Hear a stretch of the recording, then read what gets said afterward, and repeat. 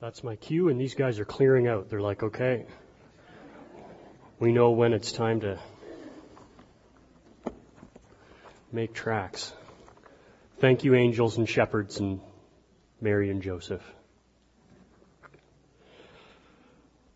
I'm just waking up my timer here again to try and, for what it's worth. Okay, so how's everybody doing so far this morning? It's a great Christmassy morning. You wake up and everything's frosted and slippery. Anyone do any ice skating in the driveway this morning? I did some interesting gymnastics last night, so getting something out of the car, I'm like, I'll just run out and get that out of the truck. Yeah, it was... I have this dear elderly lady that lives across the street from me. She's always in her window, and I'm sure that gave her some amusement. I think she saw it coming. Freezing rain. Here, let's just wait. But we all got here okay. Again, for those, if you're new and visiting, because you're all kind of new to me, because I'm visiting here as well. This is my third Sunday here, and so welcome if you're visiting, and thank you so much for coming back. If you're not visiting, but you knew I was going to be here, and yet you came, and so that either shows great dedication to your church or something. But we've been moving through a series this Advent season, looking at some of the songs that are recorded in the book of Luke. And these are little bits of scripture that are sometimes overlooked. I know myself, as you go through, we tend to focus on kind of the story, the narrative, what happened next. This person said this, then they went here and they did this. And these sort of poetic interludes, I mean, we read them, but they feel, I don't know, they almost feel foreign, don't they? They don't rhyme, they don't sound like poetry, but we can tell there was something going on there. And so we've just been trying to look at these and see, okay, what's going on? These are windows into the hearts of the people who were there and involved, and what can we learn? And so we've looked at Mary's song, we've looked at Zechariah's song, and we're going to look at Simeon this morning. But as I was thinking about this part of the story and Simeon's brief song and the words that he shares with them in the temple in Luke chapter 2, I was reminded of a TV show. It's always dangerous. I had one of my profs never use a TV show reference, they say, but I'm going to. And so maybe you've seen or heard of this show. I've only watched parts of it a couple of times flipping through. It was called Undercover Boss. Anyone familiar with this? Kind of a neat concept, right? You have some big nameless, faceless corporation that employs lots and lots of people, and there's all kinds of bureaucracy, and the boss, the guy at the top, decides, you know what I'm going to do? With a secret camera crew following me, I'm going to go and apply for an entry-level job, and I'm going to work among the people secretly. I'm undercover, right? And so, of course, we know how this unfolds if you've watched, right? The idea is that it's usually a he, but sometimes it's a she. They get in there amongst the sort of the nameless, faceless masses in their company, and they're doing the sort of sometimes the menial jobs or the repetitious jobs, and they find out, what is it like to work for me? And they walk a mile in their shoes. They find out what their struggles are. And let's be honest, they do a bit of spying, right? They would love to hear somebody bad-mouthing the boss, and they're the boss, sitting there going, oh yeah, tell me more. What's your name again? Right? Oh yeah, no. So you've got this idea, but generally the whole premise of the show, it hangs on the idea that the boss shows up, and while all of these people work for the boss, none of them recognize the boss. Because they come in sort of dressed in, the uniform of the working people, and they don't introduce themselves as the boss. They introduce themselves as, I'm Joe, I'm the new guy in the shipping department, so what's going on, right? And then at the end of the show, there's the big reveal. And the boss usually learns something, right? It's hard working here, so I'm going to make some changes to make things easier for people. And this guy did a really good job, and this guy is looking for work tomorrow, and whatever. And it sort of wraps up all nicely into a 22-minute episode that we can smile at and then flick to something else. And it just occurred to me that that's sort of what's going on in the incarnation, but really not. And Simeon helps us to see some of the differences, because I think sometimes when we think about the Christmas story and the whole idea of God with us, it maybe feels a bit like that, right? It's like God is up there and out there, and He wanted to get a closer look So he came and he punched in with the rest of us slobs, and he walked among us for a little while. And it's like, while there's parallels, there's some big differences, of course. And I think Simeon will show us some of those important things. And I think one of the big things we're going to see out of this is the idea that when the promised king shows up, I'm not going to call Jesus the boss. That feels a little bit irreverent even for myself. But when the promised king, because that's who he was, when the promised king arrives, his servants recognize him. His servants recognize him. He does come in a sense very much like an undercover boss. He's God, but he does not look like God. But he was promised, he was foretold, and we see that when the promised king shows up, his servants recognize him. So we dive into Luke chapter 2. And just for a little bit of context, at this point in our story, Jesus has been born. And so you've got this new young family, this first-time mom and dad, figuring out just how clueless they are.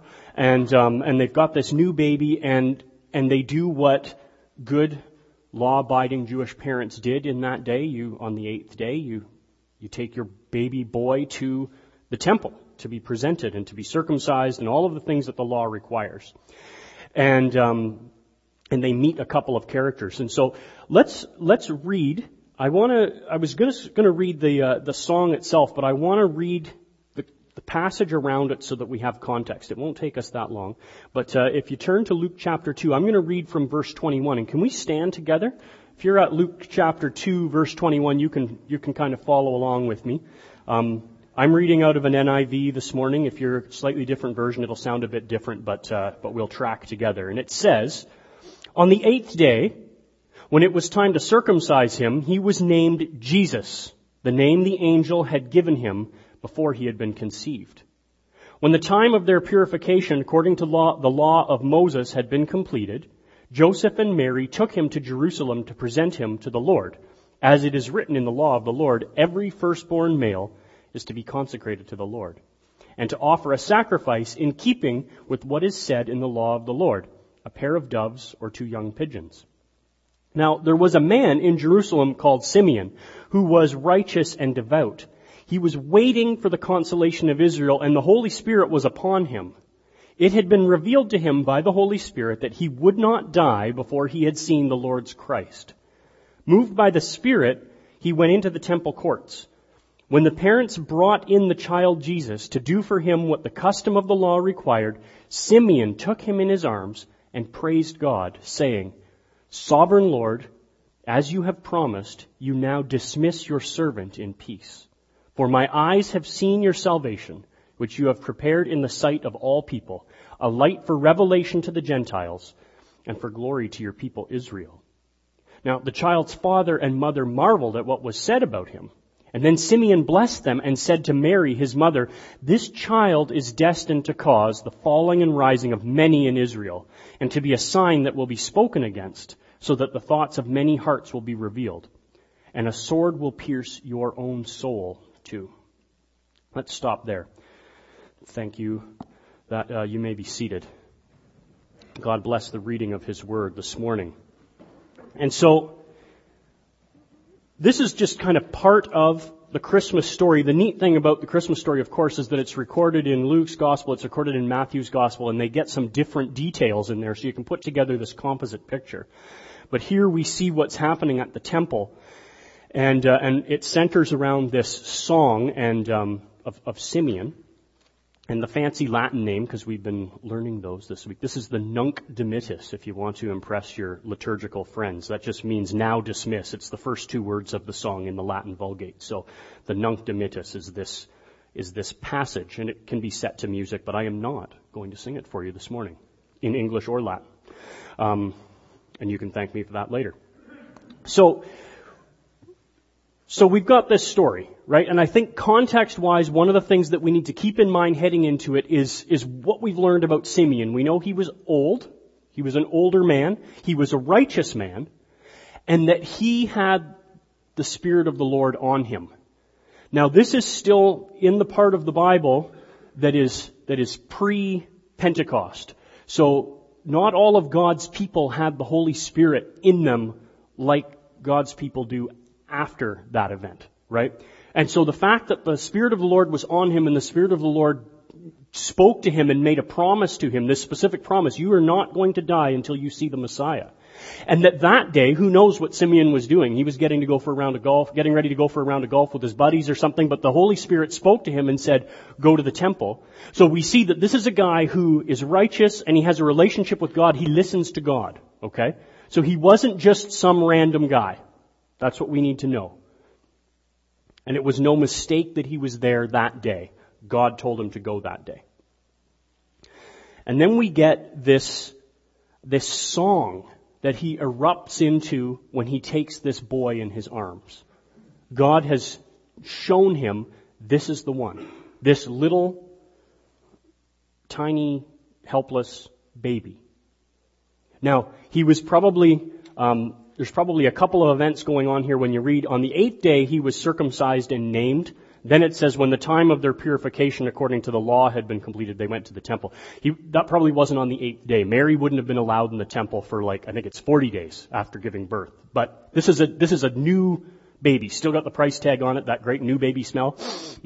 That was what we're dealing with. And Simeon, this old man, takes this baby into his arms and just kind of explodes into this song. Sovereign Lord, as you have promised, you now dismiss your servant in peace, because my eyes have seen your salvation. I think that first verse really carries so much weight when we think about it. He says, you've dismissed your servant in peace. And I think this is a guy who sees his role very clearly. Simeon had a role to play in the whole story of God and his people, right? And he was blessed and fortunate to be at a time where God said, within your lifetime, you are going to see the Messiah coming. Now, maybe he thought that meant I'm actually going to see this person come and do whatever he's going to do to deliver Israel. As he got older, maybe he struggled with, guy better show up soon. How old am I going to get? Right? But whether he was expecting to just see a baby or not, he knew when he saw the baby, this was it. And what was his response? It was, you've now dismissed me in peace. He has a very, very humble and clear-eyed view of the role he was to play. Simeon is not the main player in the story. He sees that. Jesus shows up, I'm dismissed. And there's a great parallel between that and, of course, the more well-known story of John the Baptist as he, Zachariah's son, who we talked about last week. As he grew up and came, his whole job was to come and be sort of the forerunner to the Messiah. You're going to come and you're going to be the one that says, hey, everybody, get ready. He's right behind me.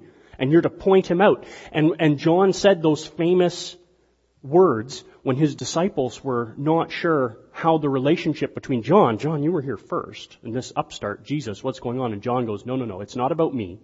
It's about him. He must increase. I must decrease. My job is done. I now need to step aside and give the stage to the Messiah, because that's who it's all about. A servant recognizes the king when the king comes, and a servant steps aside. When Simeon's job was done, he could now step aside for the Messiah. And he did it in peace. Right? It wasn't a big fight. It's now I'm out of a job. I'm going to cling to power somehow. He wasn't like Saul in the Old Testament, right? Where God says, I'm moving, I'm taking the kingdom from you and giving it to somebody else. And he, to his last breath, no way, I'm not going down with a... Simeon said, you know what? I get it. I've played my part. I'm going to step aside. And I think, in a way that I don't know if they realized at that moment the significance of this, but of course we have the benefit of looking back and seeing the whole story. He is in a way representative of the whole Old Covenant, the Old Testament, the law, the prophets, the temple that they were standing in, the old system, the God-ordained system for sure of relating with God, but it was the old system. And as was foretold all through the prophets, it's you know what, you've got this, you've got the law, and the law is good, but a time is coming when I'm going to write the law on your hearts. I'm going to bring someone who is going to bring my people to me in a new way. There's going to be a new deal, a new covenant. And so Simeon was not an official person. He wasn't the high priest or anything. He was just a guy who was listening to God. But his attitude would have been the proper response really for the whole old covenant, right? The new has come. Let's recognize it, point to it, and stand aside. Everything that came before, of course, was looking forward to the Messiah. Simeon wasn't threatened by being dismissed. He was a servant, and he was dismissed in peace because he had done his job faithfully. Now, of course, we know how this story goes. And Jesus grows up, and when he starts his ministry on earth and starts to, teach and move about the countryside, we see a very different response among the religious leaders of his day, who were more officially the representatives of the nation of Israel in the Old Covenant. And they did anything but step aside. They didn't see Jesus and go, "This is great. We are so glad you're here. Everyone, this is it. Follow him. Whatever you would have us to do, sir. We're just glad you're here." That was, of course, not the attitude, right? They were threatened. They did everything from ignore him to outright persecute him to have him killed. They did not step aside. But Simeon recognizes what Jesus is all about, because he sees that this whole old system, which is really, it was striving for righteousness through rule keeping, right? And it involved exclusion for all the Gentiles. It was a salvation that had to be upkept through all of these rules, but it was only open to the Jewish people to begin with.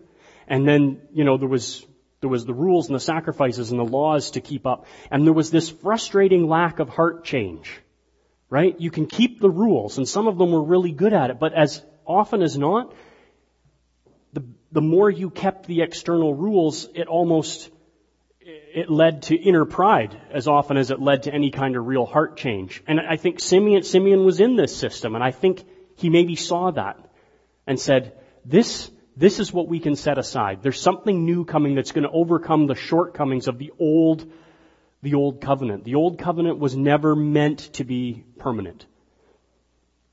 And he saw this baby and he rejoiced. He goes on to say, "You've dismissed your servant in peace. My eyes have seen your salvation, which you have prepared in the sight of all people, a light for revelation to the Gentiles and for glory to your people Israel." And you get another one of these neat sort of more Old Testament style patterns where in this case, he moves from the specific to the general and then more back to the specific, all talking about this idea of revelation, or what has been shown to us. So he starts, "My eyes have seen your salvation." This is great because he's looking at a baby, right? And this does not necessarily look like salvation. This is a helpless little person that, it's totally dependent on its parents, but he says, "My eyes have seen your salvation." But it's not just this you've prepared it in sight of all the people. So he moves from very specific to very general. You've done this in front of everybody. And it's a light for revelation to the Gentiles. So it's not just amongst all the people here in this temple where he was standing, or all of our people, the nation of Israel to whom the Messiah was promised. But he sees it goes bigger than that. It's a light of revelation for the Gentiles and for the glory to your people Israel. He moves back slightly smaller scale. He says it encompasses everything from one end to the other. From me as an individual to the whole world, to our nation of Israel. He sees this happening. And this glimpse of salvation for the Gentiles through the Jewish Messiah, that's huge. And again, as we've talked about it, and you can see it as you go through not just the Gospels, but the rest of the New Testament, even after Jesus has ascended and his disciples know he was the Son of God. This is it. They're doing this new thing. But the idea of the Gentiles being allowed in was a learning curve even for them. So at this stage in the game, I don't know that they would have been thinking about this, but Simeon utters it. And of course, he's speaking full of the Holy Spirit. But it's not unknown. It's frequently alluded to in the prophecies if you go and look. And I think the passage it was interesting as I was prepping for this in my regular devotions, I was moving through Isaiah, and we know Isaiah is just studded with messianic prophecies, but I came through chapter 49, and verse 6 just hit me again like a truck, and I'm like, was this here the whole time? I don't remember reading this. But it says, this is God says, "It is too small a thing for you to be my servant to restore the tribes of Jacob and bring back those of Israel I have kept. I will also make you a light for the Gentiles, that you may bring my salvation to the ends of the earth." In this passage, Isaiah is saying God is speaking to this servant he's going to raise up. He says, you know what? You're going to do a great job bringing salvation to our people, but it's like, that's too small for what I have in mind. I'm going to blow open the door, and I'm going to extend it from our people Israel to the Gentiles, so that my salvation may be to the ends of the earth. God is thinking big picture, even way back when he's speaking to Isaiah.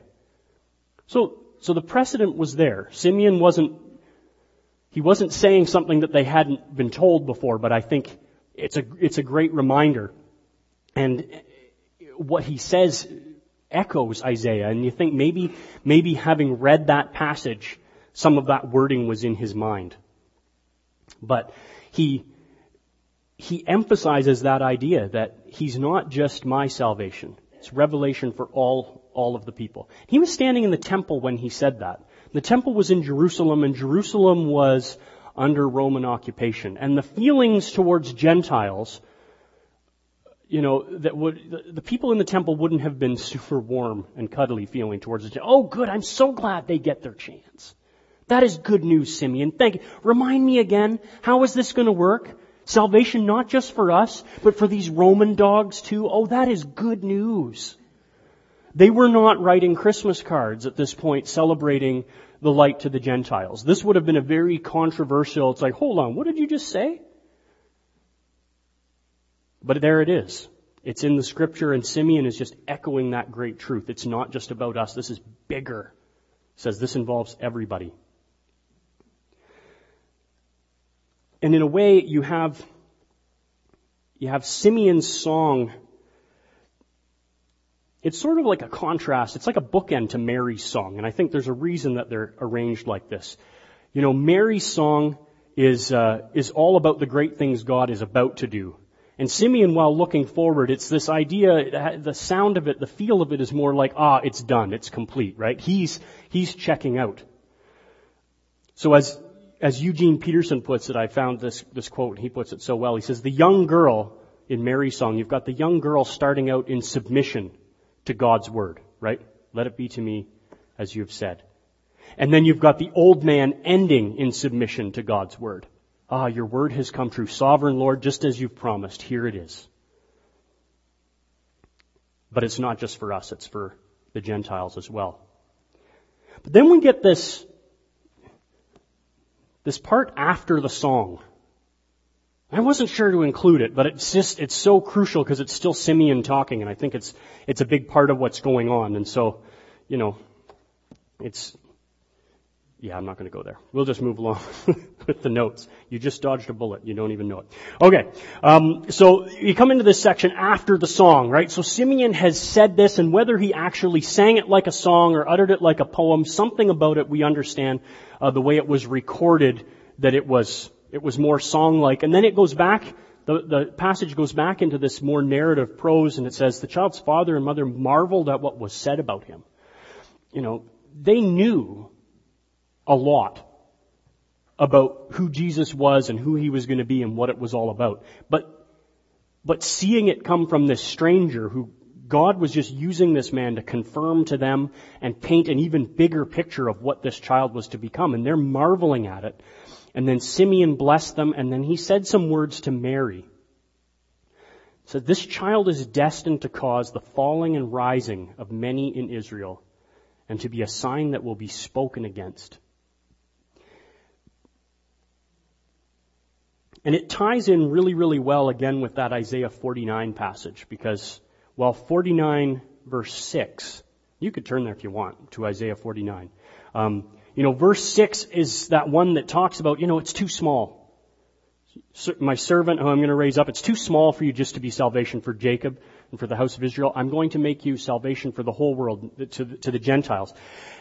The very next verse says, this is what the Lord says, the Redeemer and Holy One of Israel, to him who was abhorred by the nation, who was rejected, who was hated by the nation.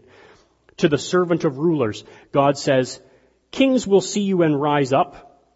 Princes will see you and bow down because of the Lord who is faithful, the Holy One of Israel who has chosen you. I hope I don't need that page. So in the very next passage in Isaiah, you've got something that parallels the very next thing Simeon says, and I think Simeon must have known the book of Isaiah. And of course, the same author, the Holy Spirit, is speaking through him, but you've got this parallel between the idea, again, when Jesus comes, things are not just going to stay the same. Jesus was not a continuation of the status quo. This was a major upsetting event, right? As Simeon says, it's going to be the rising and falling of many in Israel. People who were, kind of the big dogs under the old system. Man, the system Jesus is bringing in is going to really, really threaten them. But then the people who were without hope, right? The low people, the sinners, the outcasts, everyone in the world who wasn't a Jew, all of the Gentiles, all of these people who were outside, man, they stand to gain tremendously through what Jesus is bringing in. And so this idea of he's going to upset things. Some people are going to go up, and some people who are up are going to go down, and he's going to be spoken against, right? Nobody likes change. Who was it? Was it Mark Twain? Said, no one likes change but a wet baby.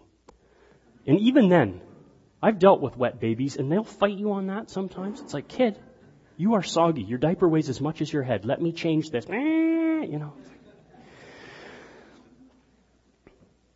But, change is hard. Even change that's good is hard. This is a church in transition, right? Change is hard.